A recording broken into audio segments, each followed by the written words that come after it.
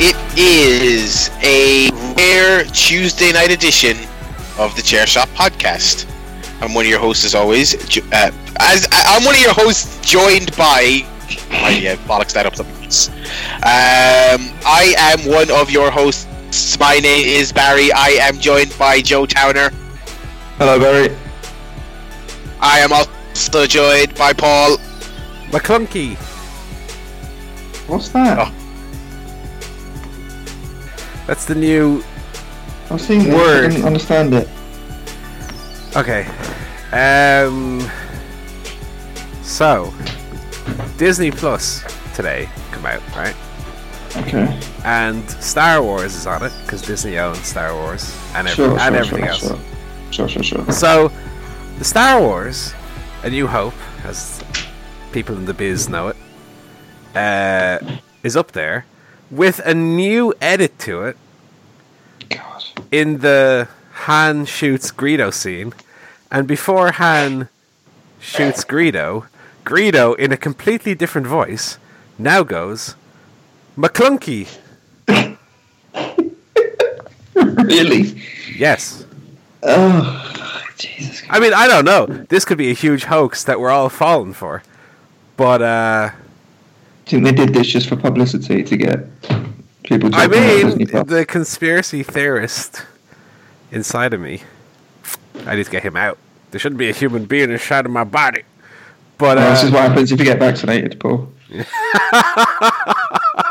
I need the injection up the. Whoop. But that's what McClunky is. I also have a joke. Are you ready to hear it, guys? No, hang on. Yeah. I got a joke, right? Feel free to use this yourselves.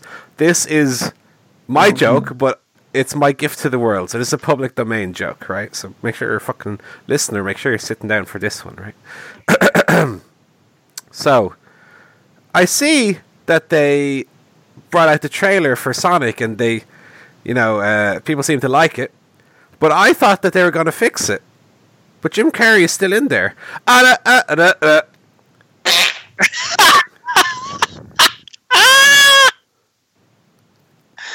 Oh, absolutely got him.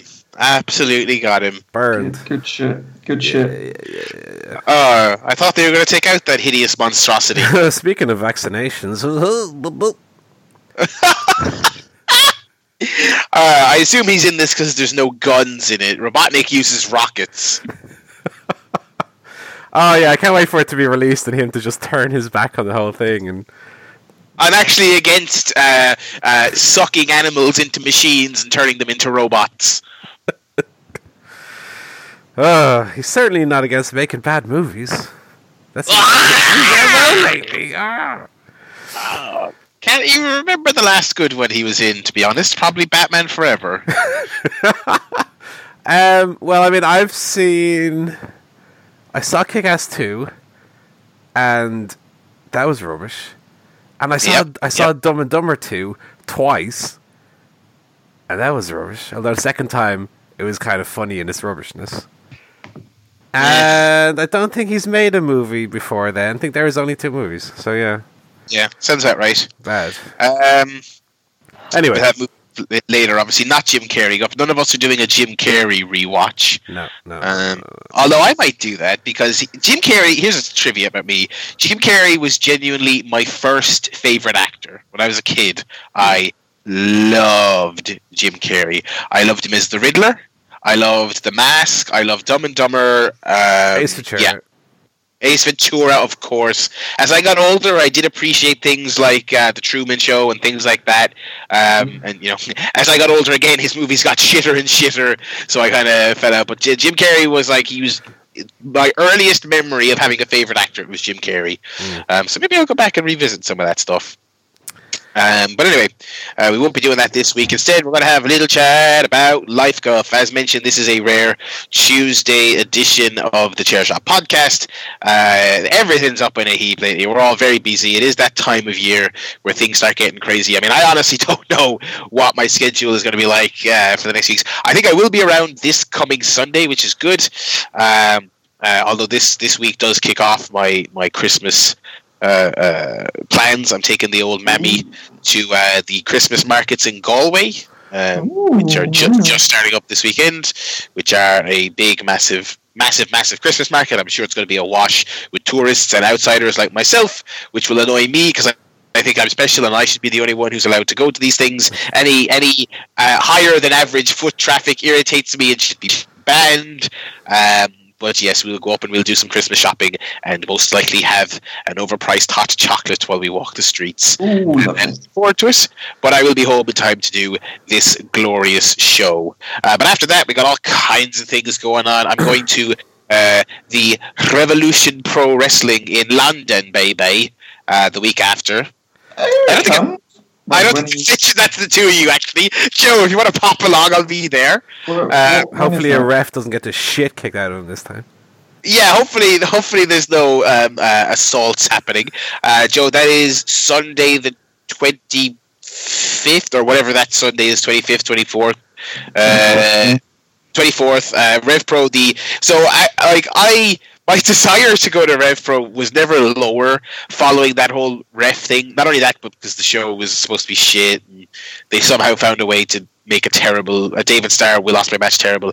But this, I think they're going to have their working shoes on to try and clean up their rep a little bit. And this is a one night tournament, so it's the British J Cup. Amazing Red will be there. He's on his retirement tour, so that'll be a rare chance to see him. El Fantasmo, Barbario Cavanario, rather, from Mexico. Tons of a really, really great roster. Rocky Romero will be there, and I'll even get to check a female wrestler off the old Tessinas, because Tessa Blanchard is going to be there, which is cool. So I'm really excited about that. Yes, so Joe, come along. You and the missus come to York Hall. Ooh, I'd love to, but we're going to be in Los Angeles, California. Los Angeles! Rubbing elbows with the Hollywood! Oh, Joe's going to PWG that weekend. Yep. Yeah, I have a lot coming up as well, but I don't think we're doing anything on any Sundays. We have Ghost next week in the 3 Arena. Oh, hey. Oh, hell yeah. Then we've got to go to a little arena in Tala to see a little man called Rin Narita wrestle at OTT. And then we go to another concert for a band called Poets of the Fall in December. So yeah, lots of shit happening. Good lord. Yeah, that was an out of left field announcement. The November 30th OTT show. Just New Japan lads back in the mix again. They keep you getting, so they do. Do you know the best thing about it is that they spelled his name Ren Nartia, which I don't believe is his name. No, it is not. No. You watched the Super Juniors this year, didn't you, or some of it? Or is it? Maybe it is Ren Nartia. No, I didn't watch that. No. Oh, you didn't watch it. Well, he was a last minute addition, and he's great. I mean, he is fantastic. Yeah. I think he's still in his young boy phase. He just comes out in his black trunks and just has matches. He comes out in his black trunks and does half crabs. Yes. And the like. But my God, he's good. I mean, that's at him and Scotty. That's a cracking little match. That is a crack. I'm not going to be at that show. I'm increasingly raging about it. Yeah. And Ray Phoenix, Pentagon Jr. and Ray Orris against More Than Hype. Finally, the big stars come in and work the Irish boys. There you go. It's finally happening. That's going to be fun. I think they're trying to get into the habit of making the More Than Hype 6-man a thing. Get people excited for the idea of them having a crazy moves match. I did see that team of Lucha Bros and Ray Horace have just one of my favorite matches of the year in Germany against Schadenfreude. Just bonkers. Just absolutely bonkers. And you know for a fact that when Pentagon Jr. for the very first time in Ireland, when he does the thing where he takes off the glove and he throws the glove at the referee, everyone will go very, very mad. So I'm slightly raging I won't be there for that. But you will have a splendid time and report back here. I will. But yeah, it's good. It's hectic because it's how am I going to fit everything in? And oh my God, how am I going to afford everything? But this is the fun time of year where you got to meet up with everyone and go on your little trips, and do all your shopping. It's a good kind of busy, so that's good. But in the meantime, lads, before we get too bogged down in Christmas chit chat, does anyone have any other life guff they wanted to chat about before we jump into our other bits and pieces? I do. So as this was all know, we moved to a new house a couple of weeks ago. Hey! Settled in for the most part. We decided to buy a new sofa. As you do, you get a new place. We had previously got a not that comfortable, cheapest one they had in IKEA that I bought 2 years ago when we moved into the flat. So we decided to move that into the spare room and get ourselves a lovely new sofa. So that's arrived. It's very, very nice. Unfortunately, it did mean carrying a lot of things around because we had to clear out the front room to make space to get it in and then move a lot of stuff about.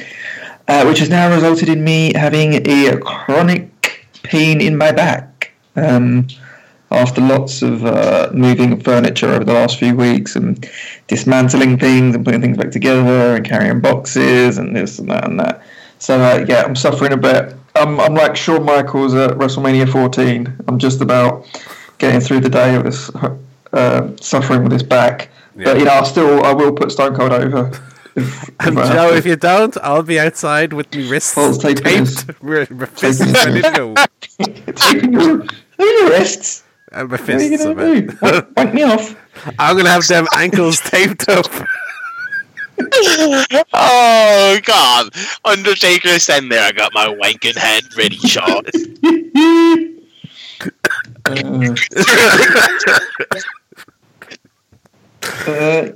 So that's been about it. That's the exciting thing and the good news and the bad news.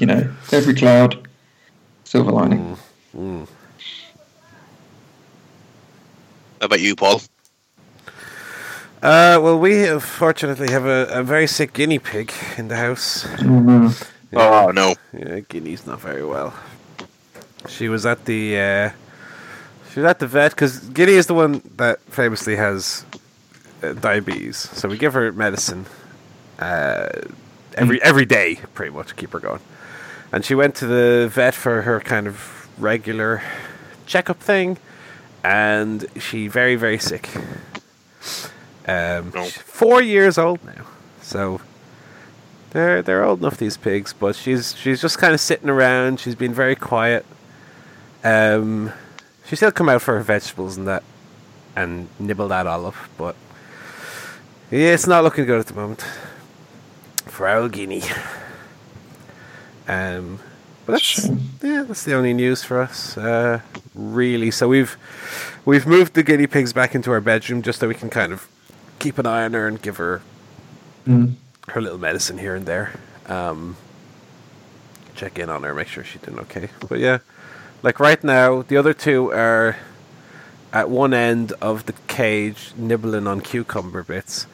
And she's just kind of sitting under this cover we've put in, kind of resting. But yeah, sorry to bring the tone of the show down a bit, but that's kind of the only notable thing that's happened for us lately. I've been sick a little bit in the meanwhile, but I'm kind of okay now, just because of the weather and that bit of a cough. Mm-hmm. Yeah, it's shitty. Oh my god, today was so cold. Jesus, I could barely even type on my phone, my poor little fingers. But that's pretty much it. Yeah, we started buying some Christmas presents already, because I kind of want to be out in front of that. Just have a few more bits and pieces to pick up. I tell you what, I think this week was the earliest I've ever got, and I quote, trademark, that Christmassy feeling. Oh. Because I think it was like the day after Halloween, so maybe I should have talked about this last week, but I was sitting in the parents' house and the Christmas ad come on the TV and I got, oh man, I can't wait for Christmas. Oh, Christmas deadly. And I got that little What was it an ad for? I don't fucking remember. Dunn Stores or some shit. You said the Christmas ad came on. What, the government saying, hey everyone, it's Christmas. Don't forget. Brilliant. Can't wait for Christmas. Christmas is the best. Best time of the year. Most wonderful time of the year. Some say. Yeah. Absolutely. So that's it. That is it. Alrighty. I think that's the life guff for this week. What about telly guff? I've not watched any. I've not watched or played much at all this week, so I'll be keeping it quiet during this guff segment. The two boys can have a chit chat. Who watched what on telly this week? Go ahead, Joe. Did I put something down? Oh yeah. So we watched a new series on BBC and HBO, His Dark Materials. Which I did a movie of it before, based off the Philip Pullman books. Yeah, it was with... was Daniel Craig in it? Daniel Craig was in it. Yeah. Was Nicole Kidman in it? I might be making that up, I don't know. Anyway, someone else was probably in it, other than Daniel Craig. So we watched the first one, didn't really know what was going on, but we thought, I'll stick with it. Watched the second one. It's basically this little girl going around with like a rat thing, that's a like spirit animal, and then her uncle is James McAvoy. That's about it. So I just sort of switched that off after about half an hour. Boring shit. God. Yeah, I just not for me. I didn't know what was going on or cared. It was like watching Raw. Oh wow. It's funny because Tom I don't mean that. Hooper, I'll take that back. Tom Hooper Wasn't directed bad the as first well. 2 episodes, according to Wikipedia. I I tell you think what, it's just the world of the books, the show. I'm just not that interested in. I'll tell you what, I tried when I was younger to read those books. I couldn't even get through Northern Lights. I thought it was, and to quote you, boring shite. Yeah, I got like maybe a third of the way through the book, and I was like, "Oh, this is not for me at all." yeah. I mean, I guess there must be something. They're very popular books. They are, yeah. Very popular, but I don't really get it. Yeah, Nicole Kidman was in the film, funnily enough. Oh, she was, okay. Well, that's unfortunate. We'll give that a miss, so. I've watched a few things, which, again, is unusual for me. Continued watching Inside Number 9. I'm about halfway through Season 2. Very much enjoying it. Good shit. In particular... the 12 Days of... I don't remember the name of the character. Christine. 12 Days of Christine, yeah. Just excellent television. Oh, That's good. so good. Yeah, I think that's probably the best episode I've seen so far. Really, really well written and well acted drama. Like, great. So really enjoying that. I'm yet to kind of hit an episode that I really haven't enjoyed. I think every episode so far, like again, I must be about 8-9 episodes in. Every episode I've watched, I've enjoyed to some level, from good to excellent. Like there's maybe 12 Days Christine is probably the only episode so far that's been like truly excellent. But I think more than half of them are like very good. So I don't even think so far that it's, so much hit and miss. It's some are good and some are very good. So you're always going to get at least a good episode. I also started watching HBO's Watchmen. Oh. Which is, of course, a follow-up to the comic book, which I've read. One of the very few comic books that I've actually sat down and read. Which I enjoy thoroughly, and it's quite good. I've only watched the first 2 episodes. I think there's 4 out now, so I'm not quite caught up. But the first 2 episodes were very good, very interesting, very intriguing. It doesn't necessarily feel like the book, or even like the horrible Zack Snyder film. It's kind of a more modern take. It definitely feels like a slick modern TV show rather than a gritty tone that the comic book has, for example. But yes, it's in that world, and it's definitely a very kind of interesting modern take on it. And I think there's only 9 episodes in this season, so once it's finished, it'll be probably a quick binge watch. But I'm pretty much enjoying it so far, so might be worth a watch. Again, only 2 episodes in, so it's hard to tell, but the direction they're going is very, very interesting. And say it's worth reading the book to get it. I would say so, yeah. Okay. But I would also say that it would be worth reading the book and not even watching the series because it's that good. Like, yeah, I've put it off for too long. Yeah, it's great. I mean, you could probably pick it up in Easton's or whatever for. Oh yeah, especially around Christmas. Less than a tenner, probably. Yeah, it's great. It's great, and yeah, I mean, I think the season wouldn't. I mean, I think you could watch it not having read the comic and catch up pretty quickly, but I think there are characters in it, and even the tone of the story following up from what's come before would make more sense if you've read it. Yeah. So that's all. Oh, and I watched 2 episodes of South Park as well. They weren't particularly good. It's a shame because South Park was really good for a while there, and it's kind of slipped again a little bit. So I don't know. I always like having a cartoon in amongst the TV shows I watch, like a 20-minute Fox cartoon or a Comedy Central cartoon. So I mean, Rick and Morty is back now, so we'll see how that goes. But South Park was good for a while. Now it's kind of dipped in quality again, which is quite a shame. But that's all the TV. Nice. Joe, you've already ran through yours. What about, Paul, the video games you've been playing this week? Oh, lots of video games, baby. Okay, so completed Link's Awakening. Done. Fantastic game. Loved it. Really, really great. Of course. Not quite as difficult as I was expecting, because I think those 2D Zelda games can sometimes be quite hard.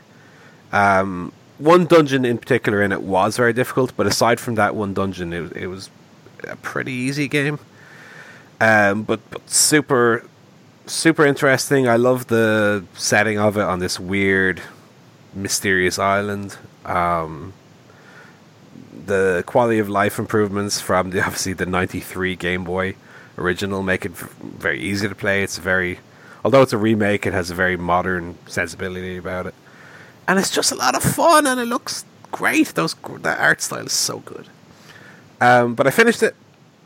Quite an easy final boss, which again was a little bit disappointing. But definitely worth a play if people haven't played it before on the Switch. I then completed Untitled Goose Game. Done with that as well. Also a very fun game. I kind of wish, though, if I was to have one criticism about Goose Game, I wish the controls weren't quite so finicky. Yeah. It's a little bit of a finicky game to control, but it's a little rinky-dink indie game, so I'll be fair to it. It's definitely a very funny game, and I really, really enjoyed it. I picked up Undertale again because I'd started it but not finished it, so I'm playing that again for the time being. I'd say I'm probably about 2 hours into it. And it's not a very long game anyway, so that's what I'm playing at the moment. I'm also playing... Hey? Curious what you make. I never finished it. Yeah, well, I started it, and I just think I wasn't kind of in the right mood for it, and so I just kind of drifted off to something else. But now that I've picked it up again, I'm kind of more into it. I'm enjoying it. I like the tone of it. I think I'm generally kind of turned off by 8-bit style games or like NES games. To me, that's just too far back. Yeah, I get you. But I am enjoying it. I'm also playing a game on Apple Arcade called Grindstone, which is a like puzzle RPG. In the sense of it's basically one of your like connect the colors block puzzle games, but like you're defeating enemies, and every time you make a move, more and more of the enemies, which are the colored blocks, become like enraged, and if you land next to one of them, they'll attack you, and you've like 3 hearts, and you have power-ups and stuff that you can buy from the shop and stuff. And that's quite addictive and quite fun as well. Not quite as fun as What the Golf, which is still like my favorite game of the year. But I've downloaded a couple of Apple Arcade games, and I'll give them a whirl because, as I think I might have said in the podcast before, Justin Davis of IGN keeps a list of like the best Apple Arcade games. So I'm kind of going off his recommendations and trying some of what are the best games on Apple Arcade, and enjoying that a lot too. And myself and Nettie, who's next to me here, also pre-ordered the new Pokemon games, Sword and Shield, which come out on Friday. So, lots of games this week. It's good as games transition into this streaming model more and more. It's good to have those resources where it's like, here's a person tracking what's on and not on the service, what's worth playing. Oh, absolutely. Well, I mean, otherwise, it's just this huge sea of content. Like, how do you know? Yeah, so it's good to have... I mean, I don't even expect that this guy has necessarily even played the best games, but I'm going just off what he's played and what he says is good and not good. That's good enough for me. I'm still waiting. There is a Google equivalent coming. I'm still waiting for them to properly roll that out. I would be interested in at least a few months of that. So I like playing games on my phone. I feel like I haven't done it in a while, but nothing's properly taken my fancy. Stadia is out soon, right? Yeah. Yeah. I remember when that thing was announced, I honestly was considering getting that like £150 bundle with the controller and a Chromecast Ultra, because I was like, I think it's like a year of premium, and like you can gift a few months to people. Like I was like, that's reasonable enough. And if the service is shit and it dies or whatever, I'm like, it's like £100. It's not that steep an investment. But now, as it's approached, as more and more details have come out about it, I am increasingly confident it's not going to last, and that wouldn't have been worth the money. And I'm not sad I'm missing out on that. It just seems like it's not ready. But I'll still be curious to see how people review it. The noise about it's kind of died down, especially in these like critical months coming up to release. Yeah, like they haven't hammered it home as release approaches. I feel like they've stopped showing it, and every story that's come out has been fairly negative. I mean, there's been lots of stuff about the controller won't be Wi-Fi at launch, which is bizarre. The big turn-off for me was that paying for the premium service doesn't get you very many new release games for free. You still have to pay £60 for your Cyberpunk or whatever, and I'm just like, all right, I don't know what I'm getting out of this other than the novelty of it being a streaming service. Yeah. But yeah, I'm still very curious for the reviews for that hit, just because of the this age we're entering of streaming services for games. But I didn't play anything majorly new myself. I picked back up Control after a few weeks off. That game's fun. I picked it up after not playing it for a while. I put 2 hours in, kind of ran through like a boss that I was stuck on, got a new power. It's great. I don't know why I fell off it for so long, but it's really, really great. So I'm kind of back and forth between that and the Outer Worlds now. Outer Worlds is good. It's one of those games. I still haven't left the first planet. It's one of those things where I'm enjoying it so much. I'm doing all the side stuff, which is always a good sign. Yeah. So I'm getting everything checked off before I'm still at the first big story choice, your big Fallout moment of pick this or that. And I haven't made that decision yet because I know I'll piss off 50% of people on the map. So I'm doing all my missions before then. So that's always good. But yeah, not a whole lot else on the game front for myself. What about the old movie guff? I have not seen anything new this week. I watched half of Mars Attacks on Netflix and then I fell asleep. That movie's not great. It's, you know what it is? It's just, I think it's kind of charming and it's campy. It's not really that funny. That's the thing, and it's a straight up comedy. Like it's just. I think it's fine, and I'm just waiting for the really big laughs to come, and they never do. And yeah, I fell asleep. What an absolutely mad cast! One of the most loaded casts of a forgettable film ever. It's like Pierce Brosnan, Jack Nicholson, Jack Black, Natalie Portman, Sarah Jessica Parker, Tom Jones, Tom Jones. Were whizzing by. I was like, what? I don't remember this. We mentioned earlier the doing rewatch. Between that and The Shining recently, I was thinking of much like Joe did with Tom Hanks. I was like, I bet a Jack Nicholson rewatch would be really great. There's a man with some depth in his library. But yeah, Mars Attack's not up to much. But there you go. No Christmas movies this week either. What about you boys? Sorry, go on, Paul. My turn. I saw Doctor Sleep in the cinema this week. Oh, very good. The follow-up to The Shining. So, get it out of the way right away. I didn't care for it much. And let me explain why, okay? I think it's a very well-directed movie. I think a lot of what I didn't enjoy about it is more kind of to do with Stephen King and it being his story.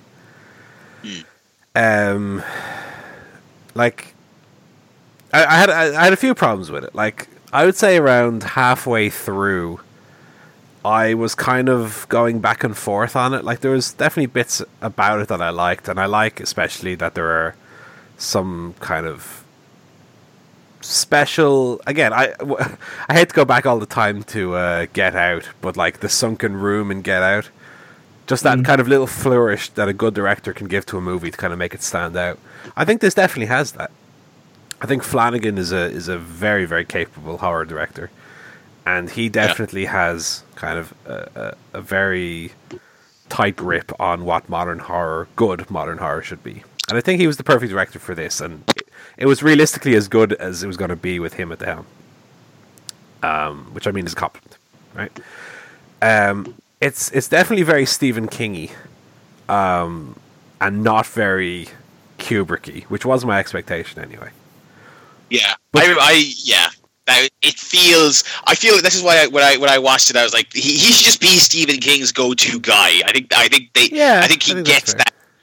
I think he gets that material a lot better than Kubrick, who I don't even think really kind of like attempted to get it. He was just like, I'm making my own thing. Yeah, and I mean, ultimately, his own thing was the best version. Way better than any other adaptation of Stephen King, and way better than most other stuff in the genre, definitely.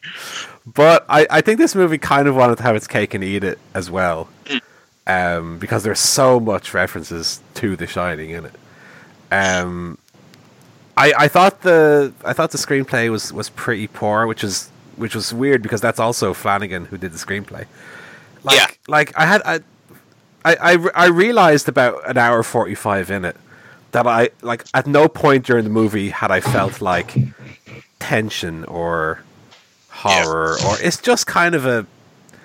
I mean, I know Mark Kermode referred to it, and actually he meant this as a compliment. He referred to it as like a Twilight style vampire superhero movie, and I can kind of see that. And that's kind of not what I wanted from a sequel to The Shining. And again, going in with the expectations of it not being Kubrick-esque and being a Stephen King story. And I think on the level of it being a Stephen King story, I think it works, right? But as I say, with the screenplay, there was like too many little like cutesy quips and like I know there was more than this one example I'm going to use, but there's one bit in the movie where one character goes like, you know what, it's your arrogance. The arrogance of thinking you're immortal, so you're not wearing your seatbelt. I was like, that's such a fucking stupid line to have in this like horror movie. And again, my mind goes back to, I mean, The Shining, which has like just such an excellent, subtle screenplay where this definitely felt like a superhero film also in that sense where it was like almost as if it was written. I know it's written by Mike Flanagan, but it felt like it was written by someone who had written Ant-Man or something, because it had that same style. John Favreau or something. Do you know what I mean? Like, yeah, and I kind of there was too many little moments like that, and I just was like, I don't want this movie to be like this. And I actually didn't mind the girl's performance. I forget. I don't know the actress's name, but the lead. But I think that the dialogue did a disservice to her performance, because she always came off as too cutesy and too hokey for a film that is the sequel to The Shining. I thought Ewan McGregor was good in it. I hated the final act. Like, yeah, I thought you might. Yeah, I think a lot of people will actually. Yeah, I really, really didn't like the final act. And I actually did like most of the nods to The Shining. I liked. It's not even that it's like referential. That's fine. But just the direction it went as its own story, I just found like really dissatisfying. And I thought Rebecca Ferguson was good in it. It was quite funny though. Every time she was shown in silhouette, I was like, that looks exactly like the Babadook, with her little hat and everything. But yeah, like, given that at about halfway through, I was kind of going back and forth, going like, okay, look, it's its own thing. It's a Stephen King story. Just watch it as a Stephen King adaptation. Even with that mindset, I still found the last like 45 minutes like just really poor, and that's the biggest shame of all, because, as I say, it's a competently made movie. My dislike of it was mostly to do with the story. I just didn't like the story and the way it went. So yeah, I and what you said about Kermode's comment that he meant as a compliment that you didn't really take that way, I think is true about the superhero-ness of it, because I just feel like it having a very conventional antagonist to root against made it immediately feel like a class of film below The Shining, which again is like the highest bar possible to clear, but it did feel a bit more conventional blockbustery. Yeah, and one thing I like about The Shining, and trust me, I realize it's unfair to compare this film directly to The Shining, like you said, one of the best of the genre. But what makes The Shining work is that it doesn't straight out tell you this is what's happening.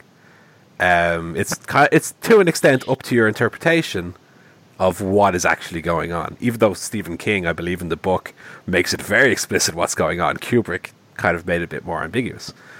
Dr. Sleep definitely is very explicit in what's going on. There's no ambiguity. And in fact, because it's a direct sequel to The Shining, it makes certain assumptions about The Shining, and the sequel plays off those rules. Yeah, I can't remember exactly what it is, but I think it's when they're driving to the house, the outlook, there is some dialogue in there that not only does the story make some assumptions or just decide to make certain aspects of The Shining canonical, they even have dialogue that explicitly makes it so. And I was like, I don't like that at all. And I like the movie a lot more than you did, but yeah, they kind of, I didn't like that at all. I think they went a little too literal with it as well. It's just, yeah, it was odd. Yeah, and I have one more thing, which is definitely a thing that's personal to me, and I won't hold this to anybody else's opinion, but I had a little tiny bit of the Raid 2 to this. And what I mean by that is... Right. Okay, let me explain. That the reason why I like the Raid 1 a lot and don't like the Raid 2 a lot is because the Raid 1 is this simple story. And I mean, the story almost doesn't matter in the Raid 1. But it's so simple, and that's why it works, because the simplicity of the story allows the violence to be I mean, in a sense, it's kind of like a musical with fists, right? And then the Raid 2 was like, okay, let's try and overcomplicate the story, and to me, it almost like muddled what was enjoyable about the first one. I think Dr. Sleep does that as well, where The Shining was this really simple story, at its core. And then Dr. Sleep tries to like make the world bigger, and it's like going from this place in America to this place in America to this place in America to this place to back to there. And there's all these extra rules to do with what the shine is, and there's these people who want to get this and this other little boy, and now people can you can listen to anybody in the world's mind if you just feel like it. And like it tried to make what was a really simple core concept too big, and it just didn't work for me. Real disappointing, because I did want to like it, and I do like Mike Flanagan, but this is kind of, for me, the first dud. Not dud, but the first disappointment I've seen for him. It was better than the Raid 2. Fair enough. Well, low bar. Joe, what have you been watching this week? Well, I've seen one of the hot new releases this month. It is the Martin Scorsese film, The Irishman. Ooh. This is the Netflix production, which has been shown at select cinemas, but it was boycotted by your big chains like Odeon and View because of the short release window. So it's going to be on Netflix at the end of November. But I did manage to catch it Central London. A big Scorsese fan. Goodfellas, probably my number 2 film of all time. Absolutely love that film. I love most of his stuff. You know, King of Comedy, your Raging Bull, all of that. Wolf of Wall Street. I love, even though it's kind of a slightly flawed version of Goodfellas, but I love that as well. And this, of course, reunites a lot of the Scorsese alumni. So you've got De Niro, you've got Pesci, you've got Keitel. And if you're a keen kind of Scorsese fan, you'll notice a lot of other actors who have played kind of small roles in his big films in the past popping up. He also works with, for the first time, Mr. Al Pacino, who plays Union President Jimmy Hoffa. And also Britain's own Stephen Graham, who's always a good value in his roles. So I went in with high expectations and with a lot of my kind of favourite actors in it. And I did really, really enjoy it.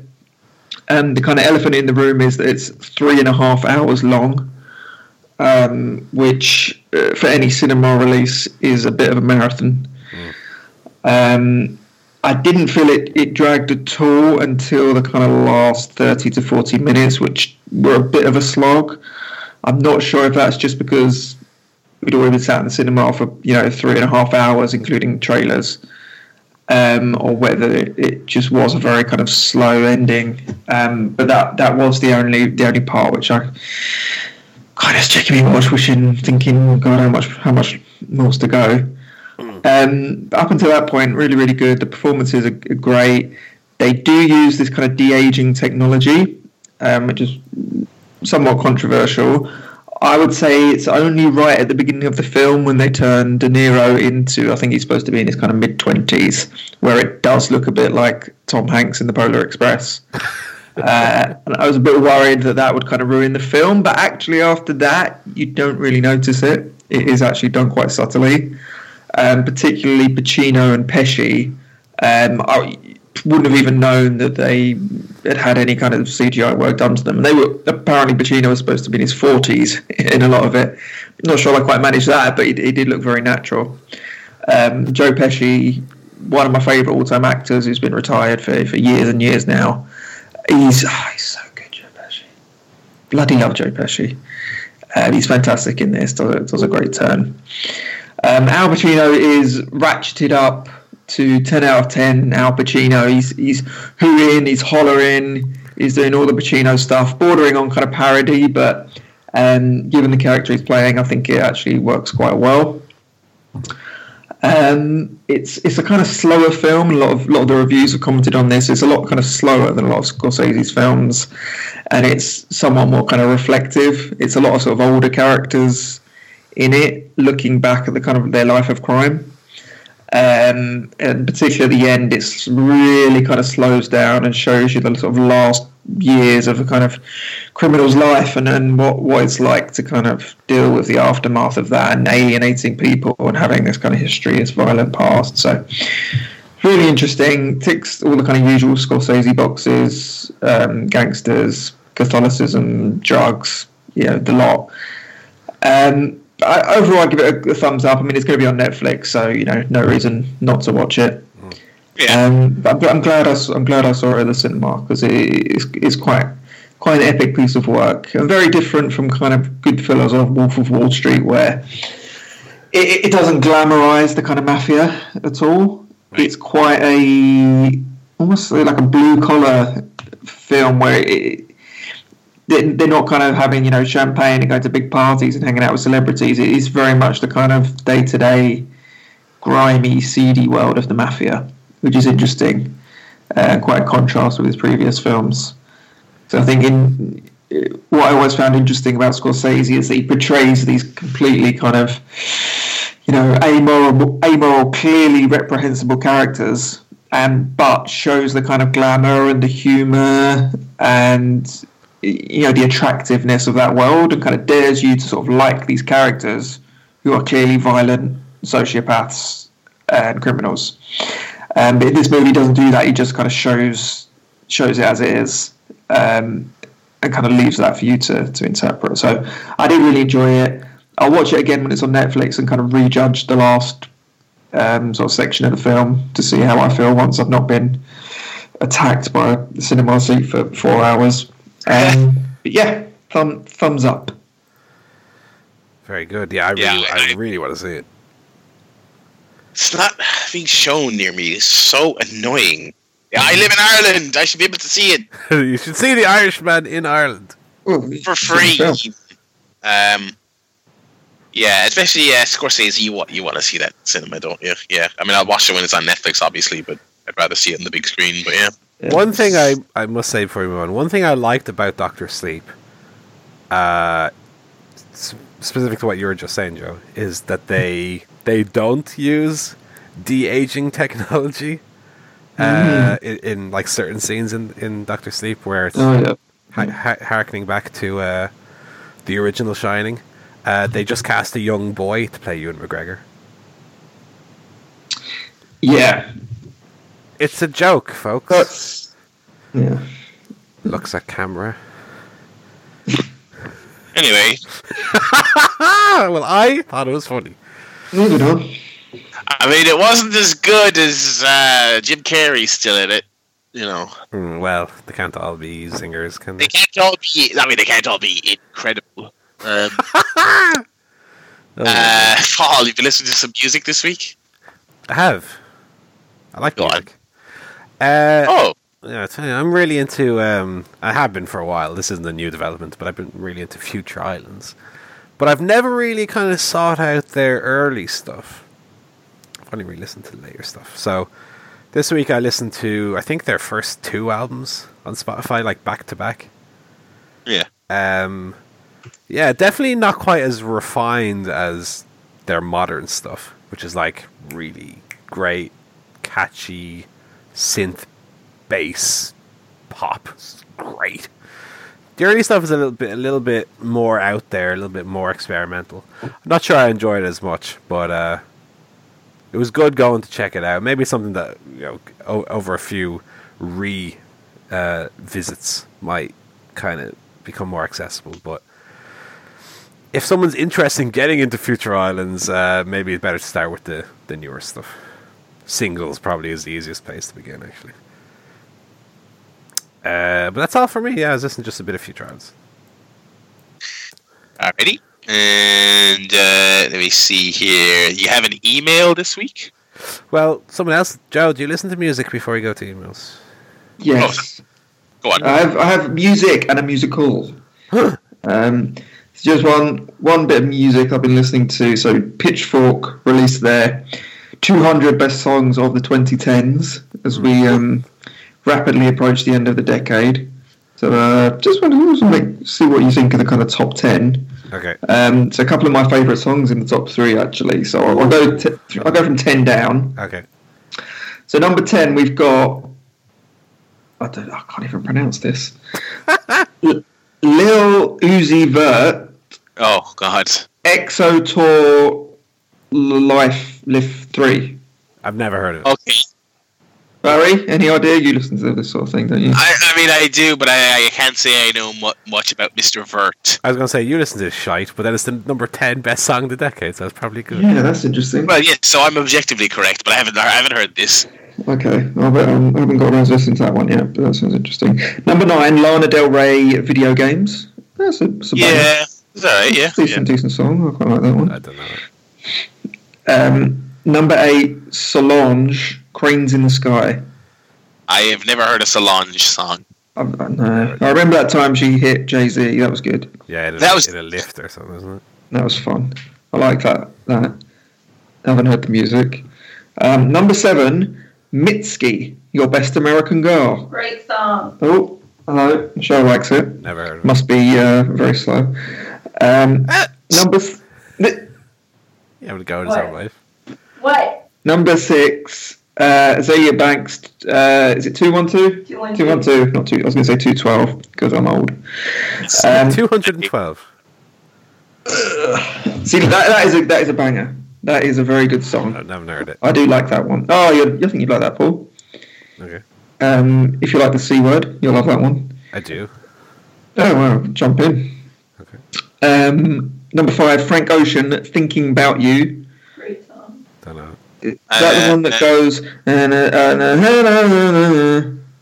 See, I like Frank Ocean, and I think that album, I think Blonde is like tremendous, but like I think all his stuff kind of runs together. Like you put Frank Ocean on when you're in a bit of a mood, you're a bit down, you stick it on, and it's nice depressed music. But it's not like he has bangers where stick on that particular Frank Ocean song. I love his dad, Billy Ocean. He's great. When the going gets tough, and tough gets going, with little Danny DeVito dancing in the background. The fucking. Number 4, Beyonce, Formation. I haven't listened to Beyonce. I know Beyonce, but I don't know that song. I liked Bootylicious. That was good. That's a great one. Yeah. I also liked when she did Crazy in Love. That was great.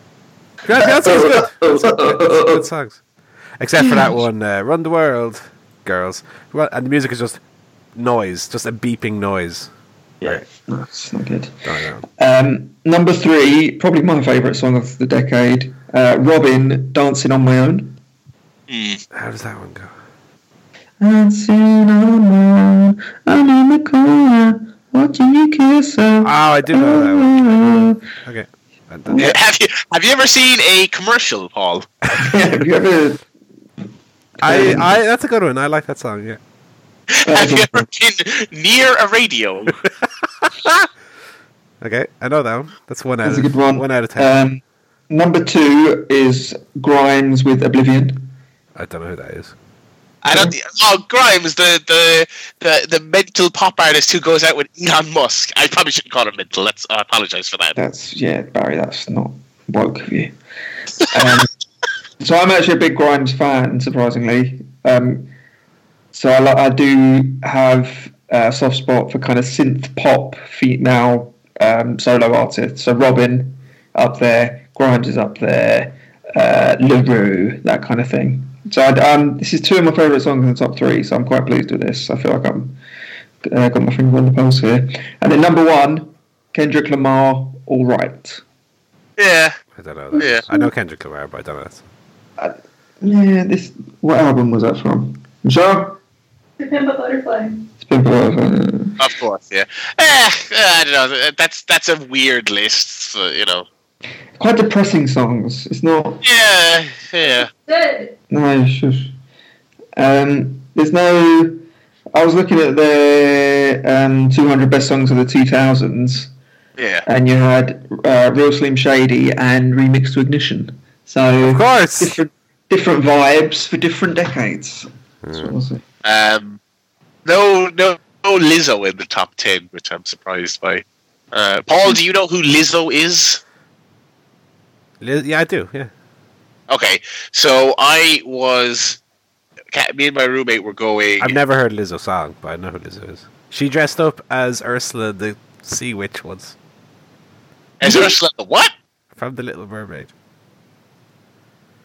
Oh, See, Barry, I know Lizzo better than you. So wow. Well, you know Little Mermaid better than me, obviously. Absolutely. The amount of times I've done Part of Your World karaoke, mate, you wouldn't believe. I bet I wouldn't. Look at these things neat. Wouldn't you think my collection's complete? Wouldn't you think I'm the girl who has everything? There you go.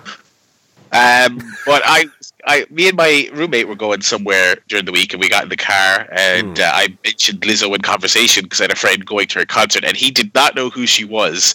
And I was like, her song is like the longest rating #1 Billboard song ever by a massive margin. And I put the song on, and he hadn't heard of it. I was like, wow. What song is it? Truth Hurts. How does it go? Well, they gotta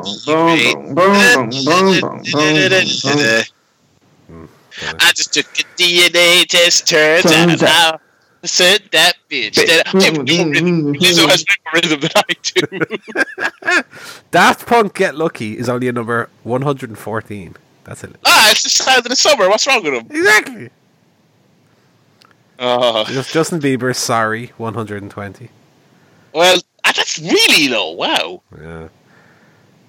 They got one right. Future Islands were like 34 or something with Seasons. Oh, what a song. Okay, they're great. Drake, Hotline Bling, 138. Wow. This is a bizarre list, to be honest. Yeah.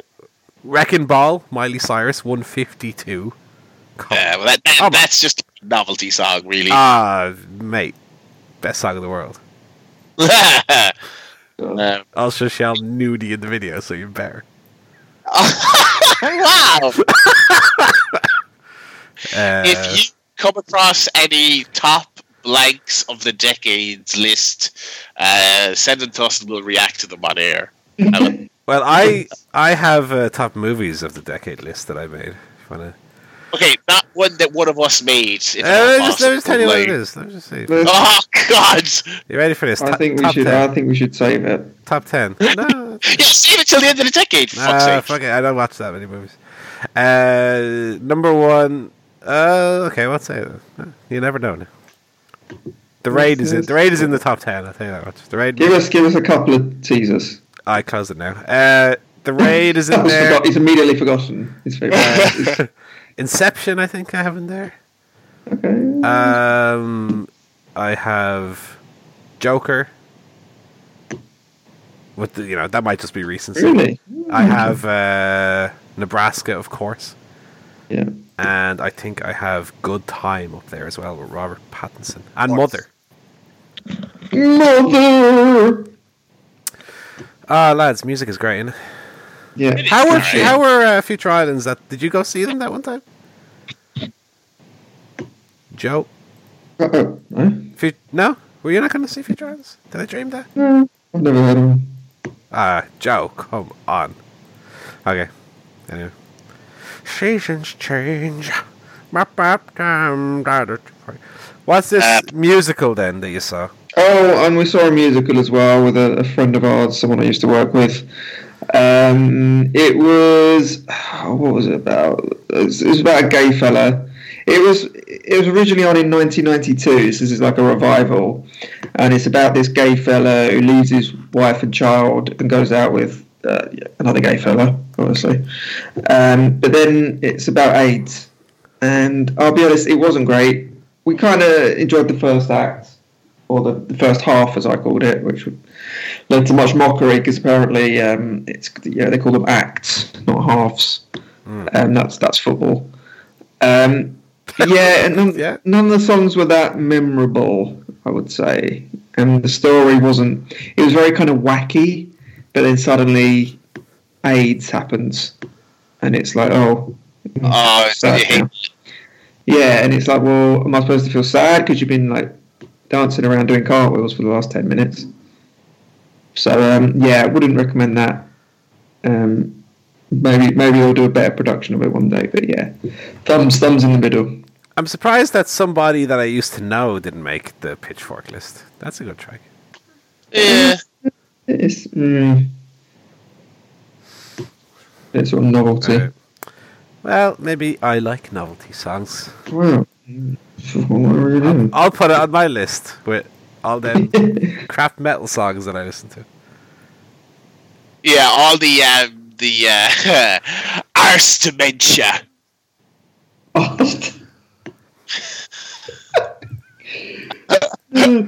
I have an email. To change the subject quickly. This email comes from Will. And the subject, which we all pop for, undoubtedly. Put the cookie down! No! He says, "Hi, Paul. I just watched Pumping Iron, which is a fascinating film starring the great Arnie. I know, Arnold. I know that you're all big fans of Schwarzenegger, so I was wondering what your favorite films of his are and why you think he became so successful. Cheers, Will." Well, Will, we are big fans of Arnie. Lads, what's your favorite Arnold Schwarzenegger film? Jingle All the Way, of course. Yeah. I mean, that's not fair. I mean, that's a given. That's a given. Yeah. That's like Desert Island Disc. So what else? I mean, it's got to be Terminator 1 and 2 for me. Terminator 1 and 2. Predator, I think, is really great as well. The first one. Yeah. What else has Arnie made? I love Escape Plan from 2014. Ooh, interesting. Really love that film. I think it's a great little callback to the 80s. Arnie and Sly, but like in the 2010s and in a great film. I like those comedy. I like Twins. It's a favourite of mine. Twins and Junior. And I like Junior for just how completely bizarre it is. Some kind of art house movie with a pregnant bodybuilder and Danny DeVito as the father or whatever. You have Total Recall, of course, which has Arnold Schwarzenegger and Sharon Stone, the best looking woman in a film in history. And also a great film. Total Recall is great. Total Recall is so good. Get Your Ass to Mars. What else? For me, I mean, it's possibly just recency biased, but because I just rewatched it. But Terminator's so good. That first Terminator, I similarly recently revisited. Oh, it's so good. It's a shame in a sense. Okay, Terminator 2 is fucking brilliant. Don't get me wrong, but in a sense, it's a shame that it's overshadowed the first Terminator so much. That first Terminator is so good. Yeah. Anyone seen Terminator Dark Fate, by the way? Well, no. I'm trying to rewatch the second one before I see it. I have a beard in this one now. How does Terminator grow a beard? I'm an old robot, don't ask. It was explained in the one with Emilia Clarke, no one saw it. I'm kind of Rainier Wolfcastle now. I also love this. It's not really an Arnold Schwarzenegger movie, but I love that bit in, I want to say it's Welcome to the Jungle, where he like shakes the Rock's hand as he goes out of a club or something to go, "You are the star of films now, Dwayne." Lock. Oh, this is like me doing the Steve Austin says doing the favors. If I was you, I would kill the big gorilla in Rampage. They're actually having it. You know, in the 80s, we would have just shot a rocket at the gorilla. It would have exploded. I would have been covered with the gorilla's guts, and that would have been the iconic image. But, you know, it's different these days. You do a good job, Dwayne. You do a good job. I would have said a funny line like, "Time to put you on the gorilla." I would have said something like, "Damn, that was bananas."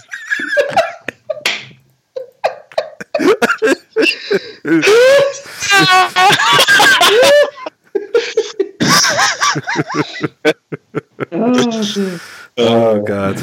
I'd say the worst Arnold movie I've seen has to be Batman and Robin. That film is like 3 hours long, and it's just Arnie going, "Nice to meet you." Oh, the worst. My wife. Oh god. Black voice, my wife. Oh god. Anyway, that's my email. Thanks very much, Will. Let's jump into the wrestling chit chat. Wait, not yet. We got a competition to do. Oh, sorry, we have a competition. I am great. I'm apologizing thoroughly. Should. Okay. Homer Simpson apologizing thoroughly. Right, let me just find my little clipski. So this is... We've done songs of Rey Mysterio. We've done songs of Rey Phoenix. This is songs of Rey Horus this time, right? Lovely, okay. So I won't tell you what it is. Just know that it's a new catchphrase. It's a catchphrase of Vince McMahon, which he's recently started using, okay? I wanna be a billionaire, so give me money. Saudi Arabia. The boys. I'll play that again. Play it once more. Go. I wanna be a billionaire, so give me money. Saudi Arabia. The boys.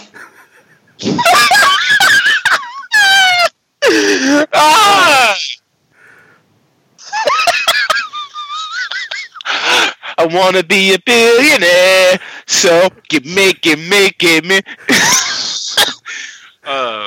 Boys.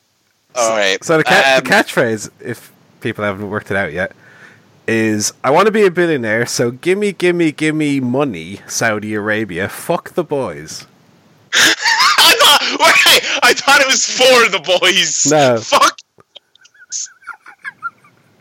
And there's a 12-inch mix where there's the sound of a plane taking off.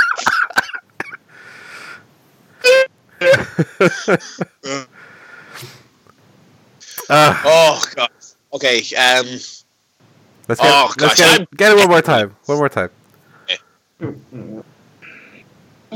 I wanna be a billionaire, so give me money. Saudi Arabia. The boys. Okay. So have Are we we got? guessing? Or are we? Yeah. Have you got? Can I guess? How many do you think you've got? So, I think I've got at least 3. No, Yeah, 3. 4. 4, I think. I will say the Saudi Arabia clip. No one will get. I literally just found the song with Saudi Arabia in it because the joke wouldn't work otherwise. Yeah. So you got. I want to be in so give me money, Saudi Arabia for the boys. Okay. So what? 3? Yeah, I can do 3. Joe said he could do 4. 4. Joe, have a go. So the first one is Bruno Mars. No. Right. It is. It's Bruno Mars featuring someone. He's featured on the song. Yeah.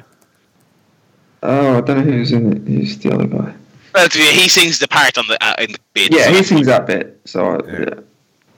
It's called Billionaire. Travis, what's his name?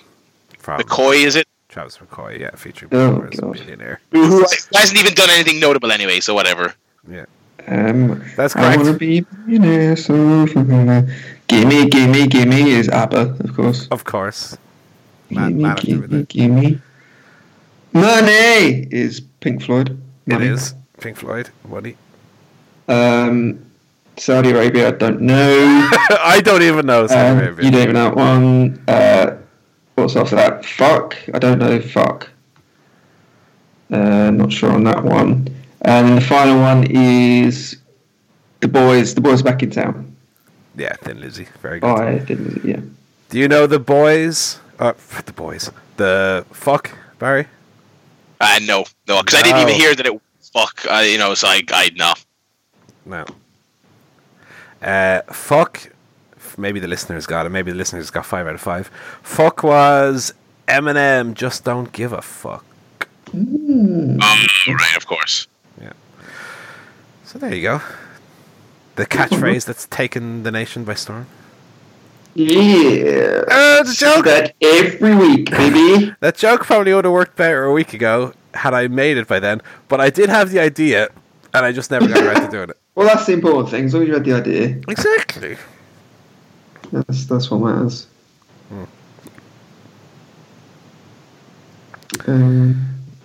Yeah. Wrestling time? Yes.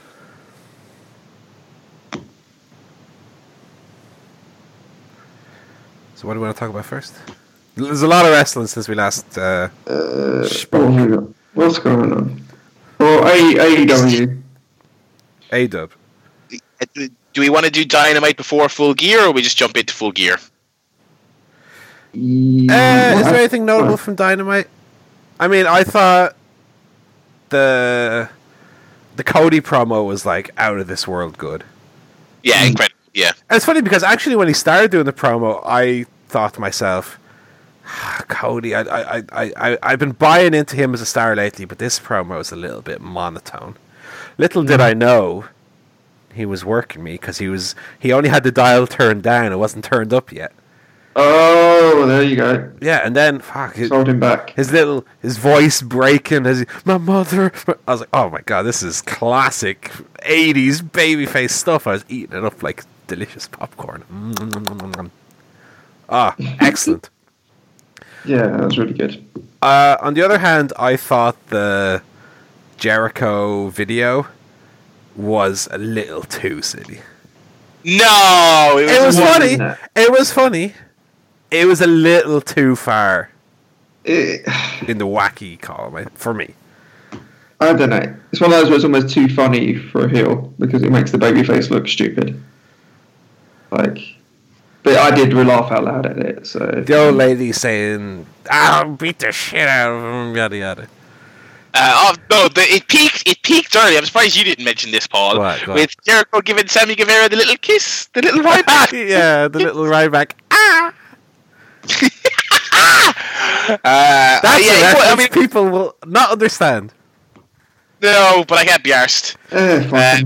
Paul Heyman kissed Ryback once, and Ryback opened his mouth wide like he was going, like a muppet, and we loved it. And we must have talked about it we're still talking about it 6 years later, so... I mean, it was silly, but there's just something about Jericho's character, like...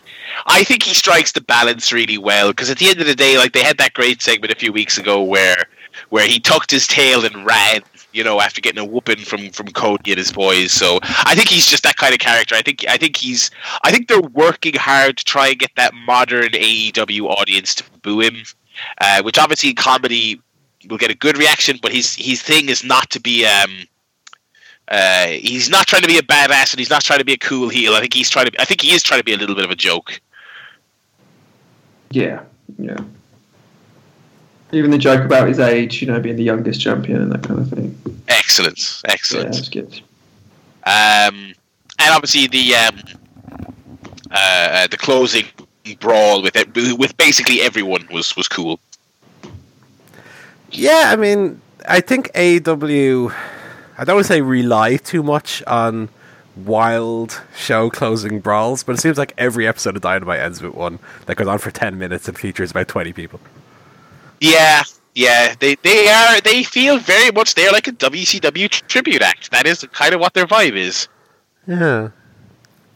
But I mean, that promo was the saving grace of the show. It definitely was standout. One of the best promos I've seen in a while, and a very good advertisement for non-scripted promos and real emotion in promos instead. That being said, I don't remember who it was, but I remember there was a very bad scripted promo, or a very bad non-scripted promo on Dynamite either this week or last week. I can't remember who it was, but I remember thinking, that's a good advertisement for scripted promos. Because it was like the complete opposite side. It was a horrendous promo, but I forget who it was. Was it Jimmy Havoc a few weeks ago? Well, no, it wasn't a pre-tape. It was like a live promo in front of the crowd. But that Jimmy Havoc one was awful as well. Yeah. So much so he deserved that ass whipping. You earned it. Yeah, I mean, we don't need to talk about Dynamite so much since Full Gear is kind of the focus of the AEW world. What did you guys make of Full Gear? I think it's going to be tough to justify paying for these now that Dynamite is on the air and it's 2 hours of wall-to-wall high-level pro wrestling. Yeah. It's like prior to the two main events, which I think we'll talk about a bit more in a second, this felt like an episode of Dynamite that cost me money. Which is not a bad thing. Dynamite is good, and I think in particular the wrestling is good, but I think that's a negative of their show is that in general I think they're not getting the characters over enough because they're just having matches. But then how do you differentiate these big shows because you have so much wrestling for free? I mean, that was one of my takeaways. Yeah, theoretically they're going to have to lean more into the pay-per-views, paying off long building storylines. The chase for the title, you keep people apart until the pay-per-view match. They're going to have to lean more heavily into that, so that's what people are paying for rather than the quality of the matches. The big title fight, the big debut, etc., etc. And to be fair, I mean, Dynamite's only been on the air a month, and they kind of had to come out of the blocks quickly with big matches. Yeah, exactly. So maybe the quality of the pay-per-views versus the TV is quite similar now, but it's not saying that the TV will get worse, but they can kind of rein back a little bit on putting all the big stuff on the TV and saving stuff for pay-per-views and building to it, and again paying off on the pay-per-view and having the pay-per-view be the climax rather than what we've seen lately with WWE and Impact, where the pay-per-view is the second to last step and everything gets paid off on the TV show after the pay-per-view. So hopefully they don't fall into that trap. I agree, though. I mean, I thought I really enjoyed it. I think there were kind of high points and less high points. Lower points? Worse bits that were kind of rubbish. But overall, I thought it was very good. And I thought the two main matches both were really great. I agree with Barry's point. I did think this felt special compared to the TV show just because I think the set and the setup and everything was at least marked it out as being a bit different. And you did have a lot of kind of build up to the match. The match is meant a bit more. But I do agree because it is just a very similar format to the TV show. It's just match. I think they need to mix it up a little bit on the TV show.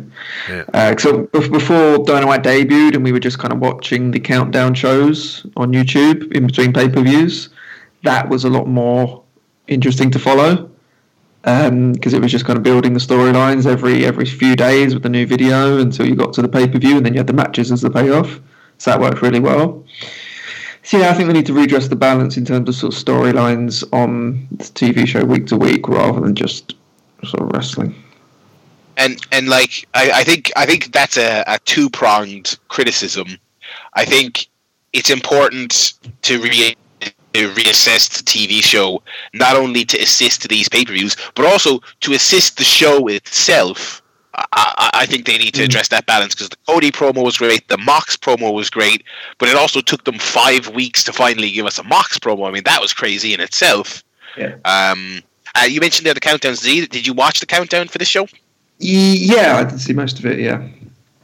Thankfully, it was a YouTube thing. They didn't promote it very much, which was disappointing. But it was on the pre-show, which was nice.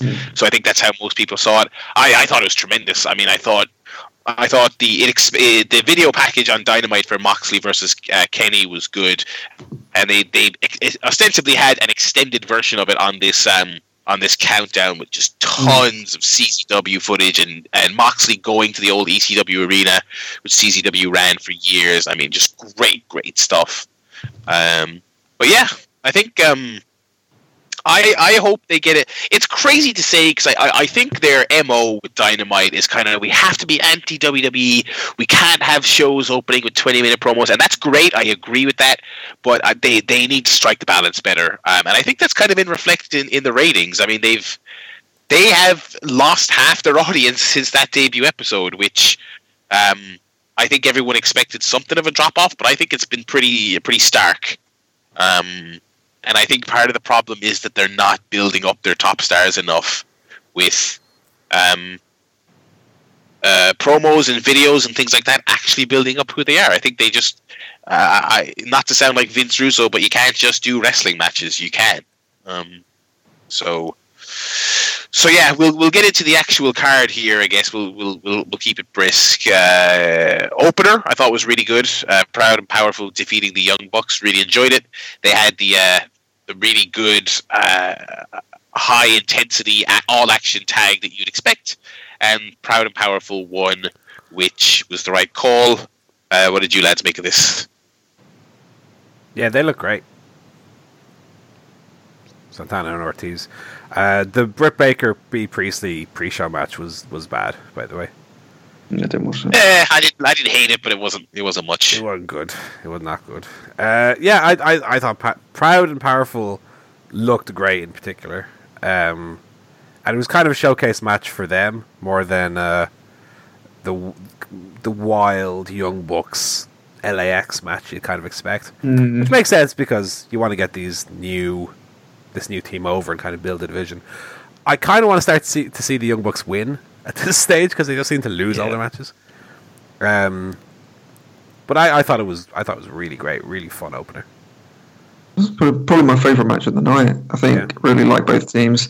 I never really seen a lot of the Young Bucks before AEW because I'd never watched PWG or Ring of Honor really at all. So I'd only seen bits and pieces. But I've become a much bigger fan of theirs since AEW debuted. I think you get to see kind of what they're really all about. They're not just the silly kind of moves and the insider references. They actually put on brilliant matches. They know how to work the crowd, and the stuff with the Rock and Roll Express was really fun afterwards as well. I can't get out of my head though that Nick Jackson looks a bit like Dave Hill from Slade.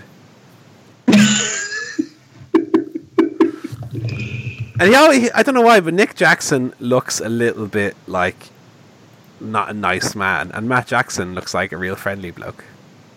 So I meant literally just in terms of aesthetics, like he doesn't look nice and the other one does. The other one's more handsome. No, I mean literally Matt Jackson looks like you want to be friends with him. Nick Jackson looks like he'd be a mean man. I don't know why, but that's just the impression I have. I don't like his face. And you look a bit like Dave Hill. I tell you, a good 1-2 punch was the Proud and Powerful stuff on the Countdown special, and then this match as well. They came off stars back to back. I thought they came off so charismatic in that that Countdown special. The also during the match the Ortiz super kick sell. Oh, a little bit over the top, but I loved it. But I loved it. Yeah, it was great. Ortiz has, well, they both do, but Ortiz in particular has so much charisma. He is so charismatic. To spare. I was glad because there was a little bit of ambiguity there when they left Impact. People weren't quite sure where they were going to go. I'm so glad they went here. Way better fit. Tell you what I wasn't hot on. I agree with you that the Young Bucks are probably losing too much. That's fair. I wasn't big on them getting their heat back after the match, though. I mean, I know the rock and roll thing was cute, but I don't know. I don't like that. In general, I don't like that when the new up and coming heels get the win and then the faces run them off after. I wasn't a fan of that. Yeah, maybe that's something they could have done on the TV or something. Yeah, absolutely. Yeah. I also don't like that the Young Bucks, are baby faces ostensibly here. But they're always like spitting at their opponents, giving the finger and stuff. A little bit too shades of grey for me. It was silly because at the beginning of the match, you had LAX making lots of tags. The referee wasn't seeing. Oh, the referee was not interminable, but fucking, I couldn't stand him in this. You have to tag the hand. I've seen a thousands of matches where someone will tag the other one on the shoulder. Or something. The best theory I've seen is that was done to rib JR. I honestly think it must have been. Maybe. He was fucking terrible on this show again, by the way. He had some highlights that I want to talk about later, but oh my god. Like, we've said it all, but he is like a joke at this point. Like, he just can't get over that this is just, the term I've seen thrown around that I agree with, this is just the house style of AEW. Just fucking make your peace with it, for the love of God. I must say, I didn't think he was so bad in this one, or maybe I just didn't notice the worst stuff.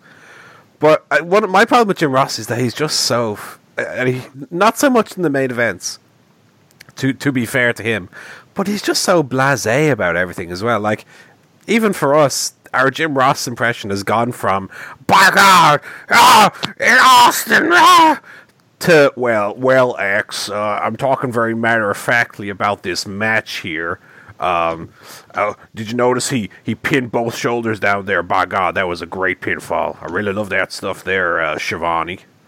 You know, like, it's like, he's just that. Even when he's getting pissed off at the pin stuff, he's not even getting really annoyed. He's just like, I don't know what the fuck his problem is, but anyway. It's like he's recording his podcast or something. It is. He treats it like his podcast. He's like, like, both in terms of his tone, but also not realizing that he's supposed to be putting over what he's seeing, regardless of whether he likes it or not. That's not what his job is on the show. But to be honest, geez. I never thought I would say it, but it applies to this show here. When the pre-show ended, I was sad when Taz left and got replaced by Jim Ross. Oh yes, oh yeah, and like Taz has his own great voice. But I thought on Dark a few weeks ago and on this he was very good. Yeah, because Taz, okay, fair enough. Taz has his own hang-ups, but he understands the concept of getting the wrestlers over. You know, so at least in TNA he got a little bit again a parody of himself. But what I've seen of him in AEW, he's very into like getting the wrestlers over and the wrestlers' stories and who they are, and he's great. Like, I mean, I have felt like he's been angling for a job because he has been like really on his best behavior and really trying his hardest to call everything super serious. I mean, look, maybe he realizes, hey, maybe AEW is like. Well, I was going to say maybe they're like JR isn't working, so let's try someone else. They're paying him big fat stacks of cash, so I don't think they're going to bid him. But they had the foresight to bid Marvez. Jeez, so, I haven't thought about him since that one show he was on. Yeah, and they've also kind of replaced him back. He does the occasional backstage segment, but they hired that girl Dasha from WWE. So she does the Spanish commentary as well. Yeah, which is interesting, but and I think they have responded to they haven't said it directly, but I feel like they've done a lot of things to respond to criticism. They got rid of Marvez. Maybe it was the plan all along, but I feel like they've switched lanes on the Dark Order. I thought they were going to win that tag tournament. Now they seem like they are strictly an enhancement heel team on the level of like Jack Evans and Angelico.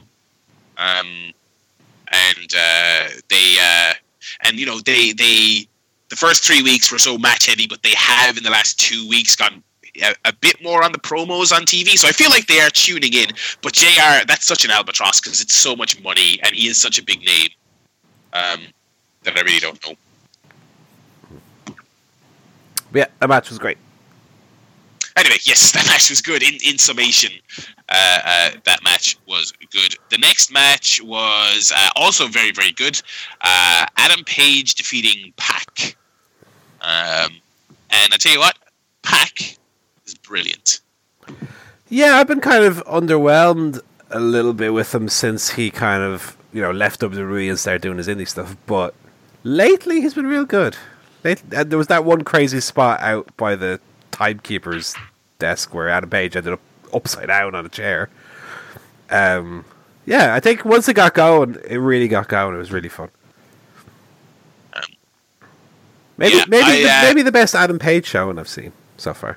Yeah, I've really been enjoying him on television. I think this was good again. I'm enjoying him. I was surprised by the finish, though. I thought they were going with Pac as a top level contender, but like they put out their rankings, and they had Pac at number 2 and Page at number 3. You know, so they're up there. Yeah, I guess he's still up. Yeah, but it's like, you know, they had that tag match where Mox turned on him and he got pinned, and then like Mox and Kenny sort of dispatched him like a little nuisance so they could have their square off, and then he's here in the second match of the pay-per-view match. Yeah, it's like this was the guy who it seemed like they were originally going to be building up as a potential world champion contender. Now, to be fair, they've also announced a rubber match between these two for Wednesday, so we'll see. But yeah, this was a really good match, really really fun stuff. Yeah. The next match was your piss break match. Yeah, this is the piss break match. Joey Janela versus Shawn Spears.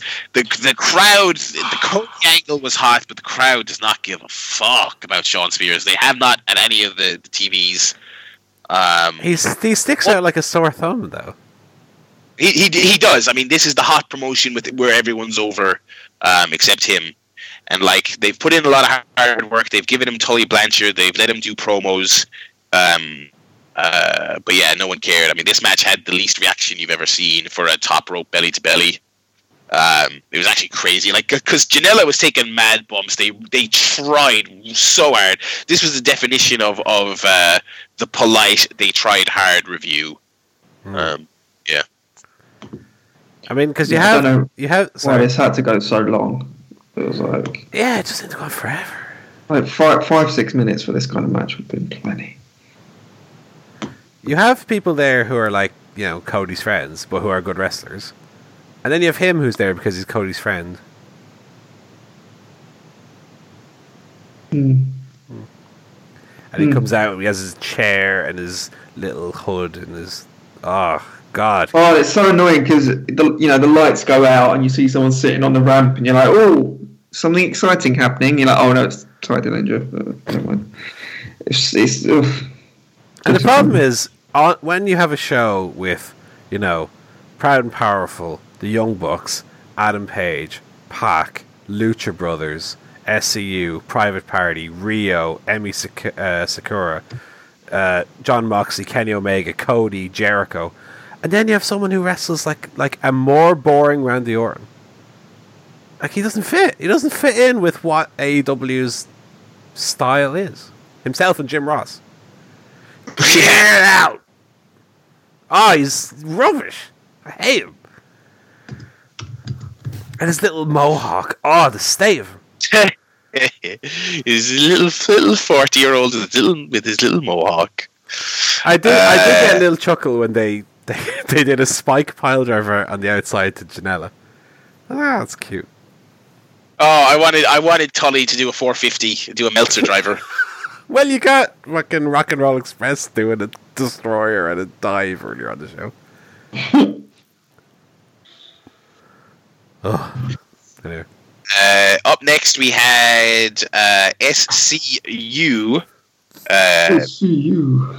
Successfully defending the tag team titles against the Lucha Brothers and Private Party. This division seems kind of weird. They SCU kind of defeated everyone notable on the way up the card to get the belts, so I don't feel like they have anyone really ready, but that's fine. This was all right.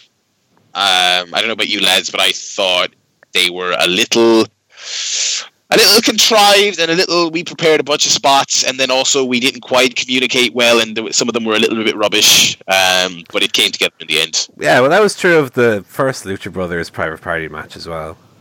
Yeah. It was a little sloppy Joe. But that being said, some of the spots were still really fun.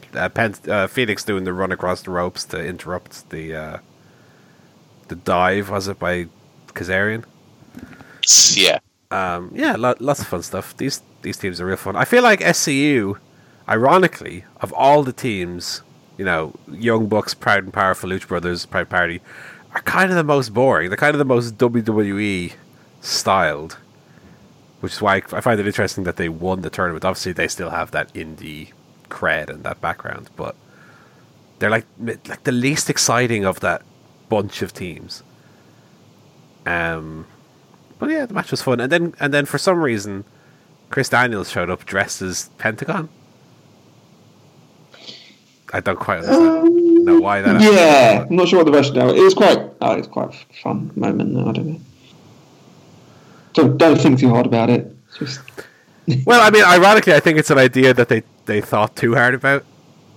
you think? Yeah, you got to come out dressed as Pentagon because Pentagon injured him, so it was like a reflection of what happened the first time, and like everyone knew it was Chris Daniels right away. Yeah, straight away because he's been gone like 2 weeks. Also, it's like I'm not really into like, oh, let's do Daniels as the twisted fallen angel again. I kind of just liked him as a goofy guy in SCU. Well, I say bring back Curry, man. The best of the Chris Daniel gimmicks. He's hot. He's spicy. Tastes great. Curry, man.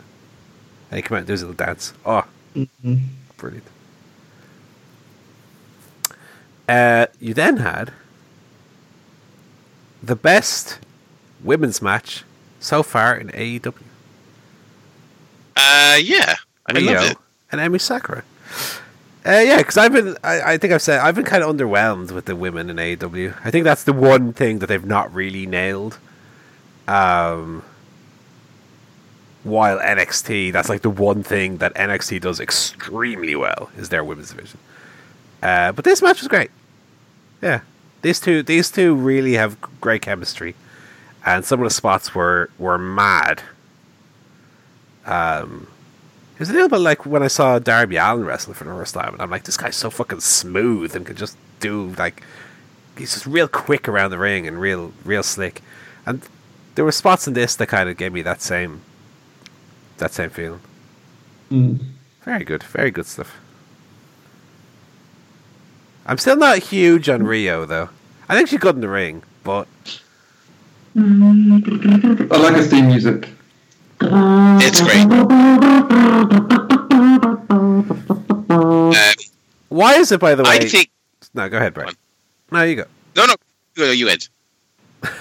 Why is it that some wrestlers have really great theme songs in AEW, like Rio, but more so Cody, Chris Jericho, and then you have like the Young Bucks have like the most generic rubbish theme song. Killing the business. I saw one good point about that, which is that some people have brought in themes that they had made for themselves outside of AEW, or literally that they made themselves. Yes, like Jericho, Darby Allin, Cody. I don't know about Rio's one. I think that's an AEW theme, but most of the original AEW ones are pretty weak. I've grown to accept most of them. I really wish they would either partner up or just pay money to get Moxley's theme from New Japan, because that one is so good, and his AEW one. It sounds like when people would go from WWE to TNA 10 years ago and they would just get the shittest, like, obvious knockoff of the better theme. Like New Japan's Moxley theme is so good and this one is so rubbish. Yeah, so it's just the in-house guy they have seems to be doing an okay job. Bad to okay is the range, and then all the people who have outside themes are getting much better. And then you had the two main events, Jericho and Cody, which ended, of course, with the towel being thrown in by MJF. But, like, logically, because Cody was being beaten real bad and was in a submission he wasn't getting out of. And then they did the MJF heel turn that, I mean, that was more obvious than Chris Daniels being dressed as Pentagon earlier in the show. But I really liked that match. Oh yeah, I really liked the match. Well, and I really thought they were going to go an hour as well. Just the way they were kind of taking their time with a lot of things and having lots of different kind of segments within the match. I thought they were going to go an hour. I mean, ironically, the wacky bump Cody took on the stage, which gave him a horrible cut on his forehead, by the way. Yeah, that was horrible, yeah. But that, like, kind of made the match, in a sense, because they totally played off it. It was really, really great. Yeah. And yeah, you're right. I didn't mind the finish in terms of him throwing the towel, and it made sense. But it was just too early to do the turn. Well, I mean, it was simultaneously was too early to do the turn, but like, it never really made sense for me to him to be a babyface in the first place.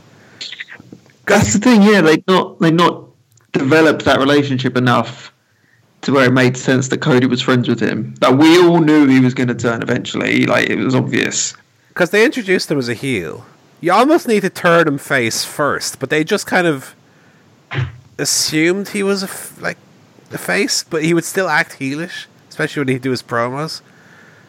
Yeah. He was just a heel who was Cody's friend, but then he'd come out and like fight the heels and stuff. So I think you would have to have him as a heel. You could have him as a heel who's Cody's friend, and he'd interact with Cody and that, and then you could have him run out and make the save one day and like actively turn him babyface, but they never really did that.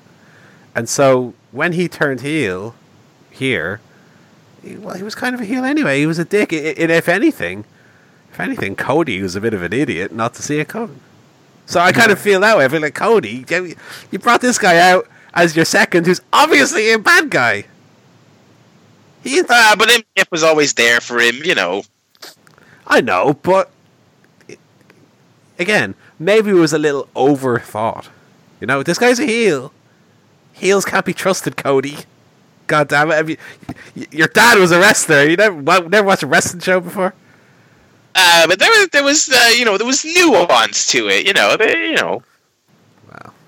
MJF was always there for Cody. Cody himself has heelish tendencies. True.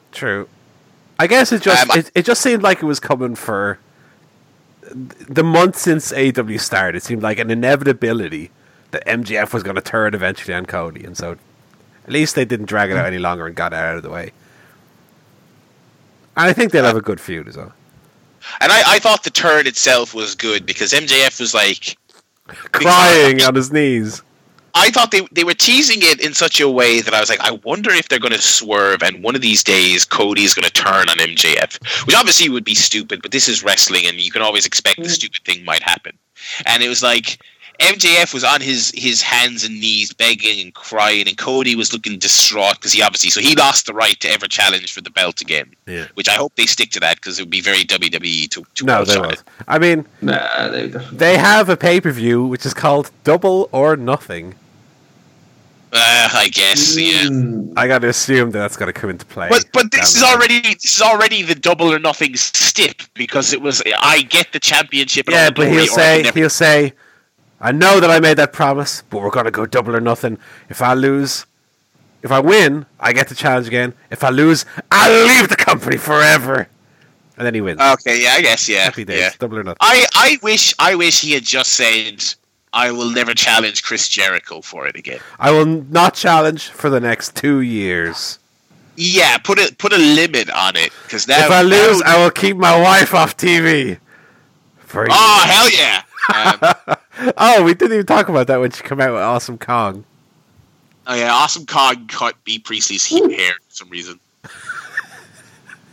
Anyway, this finish. So like, I thought there was a chance Cody was going to turn on MJF, and then MJF turned on him first, and JR had a good moment where he was like, "Oh, you little bastard! What you do that for?" That's when Jim Ross at his best.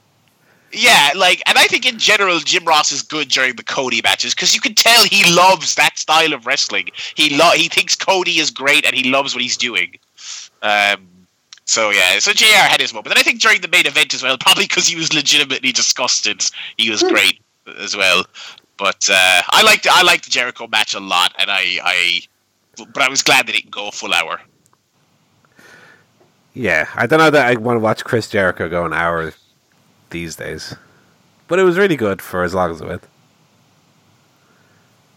And then you had the divisive Lights Out match, Moxie and Omega, which I liked. To be honest, I didn't even think was that extreme. I mean, it was more than you would typically see on a mainstream American wrestling show, but sure, even TNA have done barbed wire matches, like proper barbed wire matches with Sabu and Abyss and glass table spots and the like. I think the for me the most extreme was the barbed wire spiderweb spot, which reminded me of stuff like is it big time Japan or Big Japan Pro Wrestling? And yeah. Where they do fucking proper mad stuff with like nail boards and the like. Like even here he didn't have 2010's favorite indie hardcore spot, the Skewers. Yes, yeah.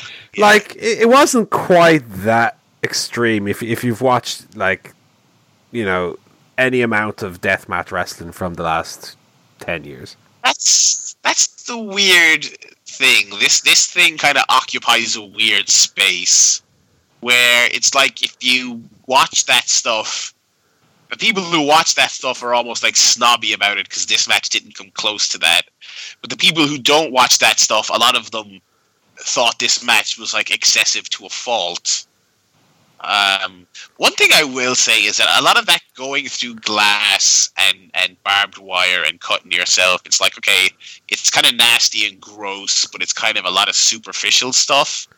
Whereas this match, like they did like 4 near falls on the bare boards underneath the mat, and I was like, okay, this is stupid. You're like killing yourself on this. Like the Phoenix splash from Omega that he missed on the board. He had a nasty knot over his eye then.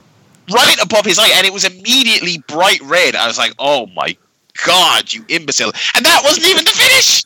Like, I was like, oh my god. Like, you have already killed yourself and you've had your super violent match. For the love of God, take it easy on yourself.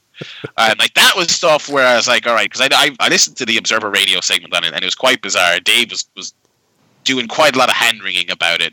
But that was the spot where I was like, all right, you are officially really hurting yourself for at this point, very little gain. But I did think it was interesting that, like, with all the CCW footage and the countdown and Mox in his promo straight up saying he's like, this is going to be, the most violent match this country's ever seen in decades. Like, I think they kind of had to do this after all that build, because I was like, they couldn't go out there and just have a WWE hardcore match with trash can spots and a yeah, of course, yeah, at a table. Yeah, I mean, I really liked the match, despite that. The barbed wire stuff in particular, where I mean, I guess it wasn't gimmicked or anything, because they were fucking bleeding out their backs as soon as it was scraped across them. But as you say, yeah, I mean, wrestlers can go out and take a certain amount of punishment, kicks in the head and slams and so on. So ultimately, what is getting a scratch with a bit of barbed wire, But as I said, yeah, there's far more fucking heinous shit out there if you're interested in that style, which I personally am not. But yeah, having seen your Sabu Abyss barbed wire massacres and your matches of that style, this was kind of that level, I would say, albeit a better performed one than Abyss did. Yeah, of course. Yeah. Yeah, and I loved a lot of spots, not only in terms of the usage of the weapons, but like the psychology behind them, of the submission and Moxley having to crawl through the glass to get to the rope and stuff like that. Very, very clever. And the spot off the stage into the barbed wire and people having to come help them out of it made it seem like, again, a more important spot. And yeah, I mean, I didn't, because it's not my body, I didn't have so much of a problem with them killing themselves for my enjoyment. But you know, Yeah. I always make the point to be consistent. I always make the point that you know, at its core, good wrestling should be like a magic trick. It should be the illusion of people killing themselves and not really killing themselves, which a lot of the match was. But yeah, as you say at the end, I don't really need to see someone do a Phoenix splash onto their head onto wood. Ideally, I wouldn't see that again. You know, you can fake it, lads. It's fake. It's wrestling. There's been a lot of debate online, but I don't think enough of it has focused on how extremely boring this match was. Oh my god! I don't know what was worse, this or his Dark Materials. Oh my god! I'm shocked. I just had no interest in this whatsoever. Found it incredibly boring and garbage, hardcore, whatever. Didn't care at all, and was so long. It went on forever. Yeah, 38 minutes 45. I thought it was too long, and that actually was my criticism as well. Was like they started off by doing loads of gross shit and getting the bar, and like early on they had the visual of Kenny sweeping Moxley's back with the barbed wire, and he was covered in blood. And then like the middle of it, they just kind of didn't really do enough. And like they were doing that stuff with the chains, and that didn't really click with anyone, and it was just And then towards the end of the match they started doing mad shit again, and then it picked up. But I was like, all right, let's just snip 20 minutes out of the middle of that and just have an even wilder remaining 20 minutes. I think they could have caught a lot of the waffle there in the middle. Yeah, I definitely think the chains in particular were something that probably hurt like hell, but didn't look that impressive. Like, I thought he was going to start, like, fucking whipping him with the chain or something that would have, a visual pop to it, like the barbed wire, barbed wire brush.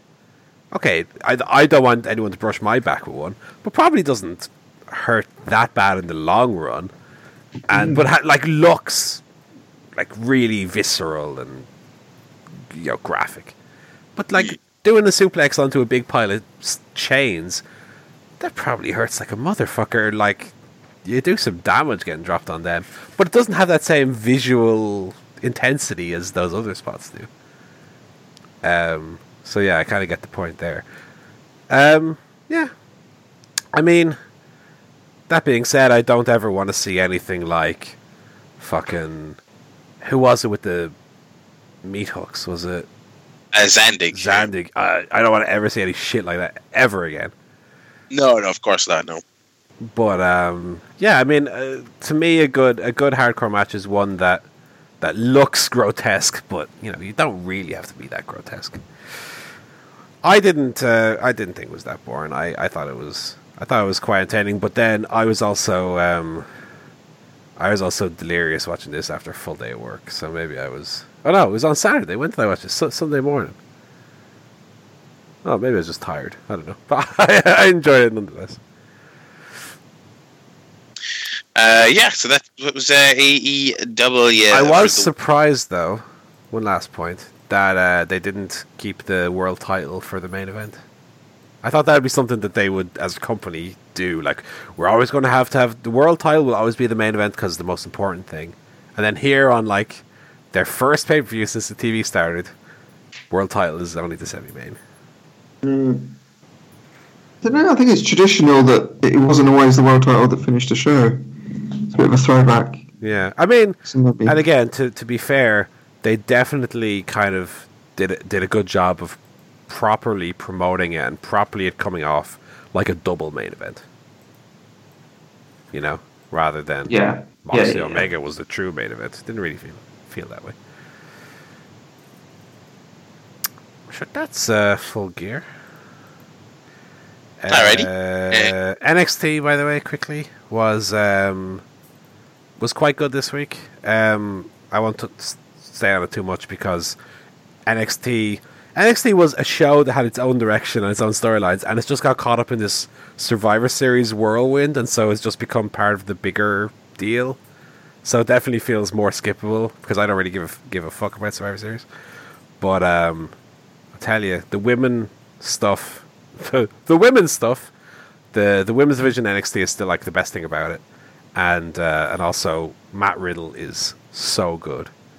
Watching him go, he's like the best guy in NXT, and I can see him getting very high up in the WWE atmosphere if he doesn't fuck it up himself by smoking a load of ganj or something as he is wont to do. But I can see him like main event in a WrestleMania Sunday. He's that good. Do we have a NWA Power review? It was good. Great. Anyone good on it? Colt Cabana won the North American title. Ooh. Off of James Storm. There you go. So that was good. That was fun. I started trying to catch up on Power. Enjoying it, but I'm not. I'm still quite a bit behind. But yeah, I like it. The promos are good. The promos are good enough that I can kind of make my peace with the other things about it that I kind of have a little issue with. To the fire. Right. Will we call that an episode? Yes, that's all we have. Alrighty, so that was this week's first edition of the Chair Shot podcast, because we might back on Sunday there with more. But yeah, we'll have Dynamite thoughts and all that other stuff in the interim. So if you want to follow on Twitter, it's at ChairShotPod. If you want to follow us individually, it's the Barry Lad, Paul Griffin, CSP, and Griff Tannen. And we'll be back very soon to talk more. So until then, it's goodbye from me, Barry Murphy. It's goodbye from Joe Towner. Goodbye. It's goodbye, Mr. Paul Griffin. Goodbye.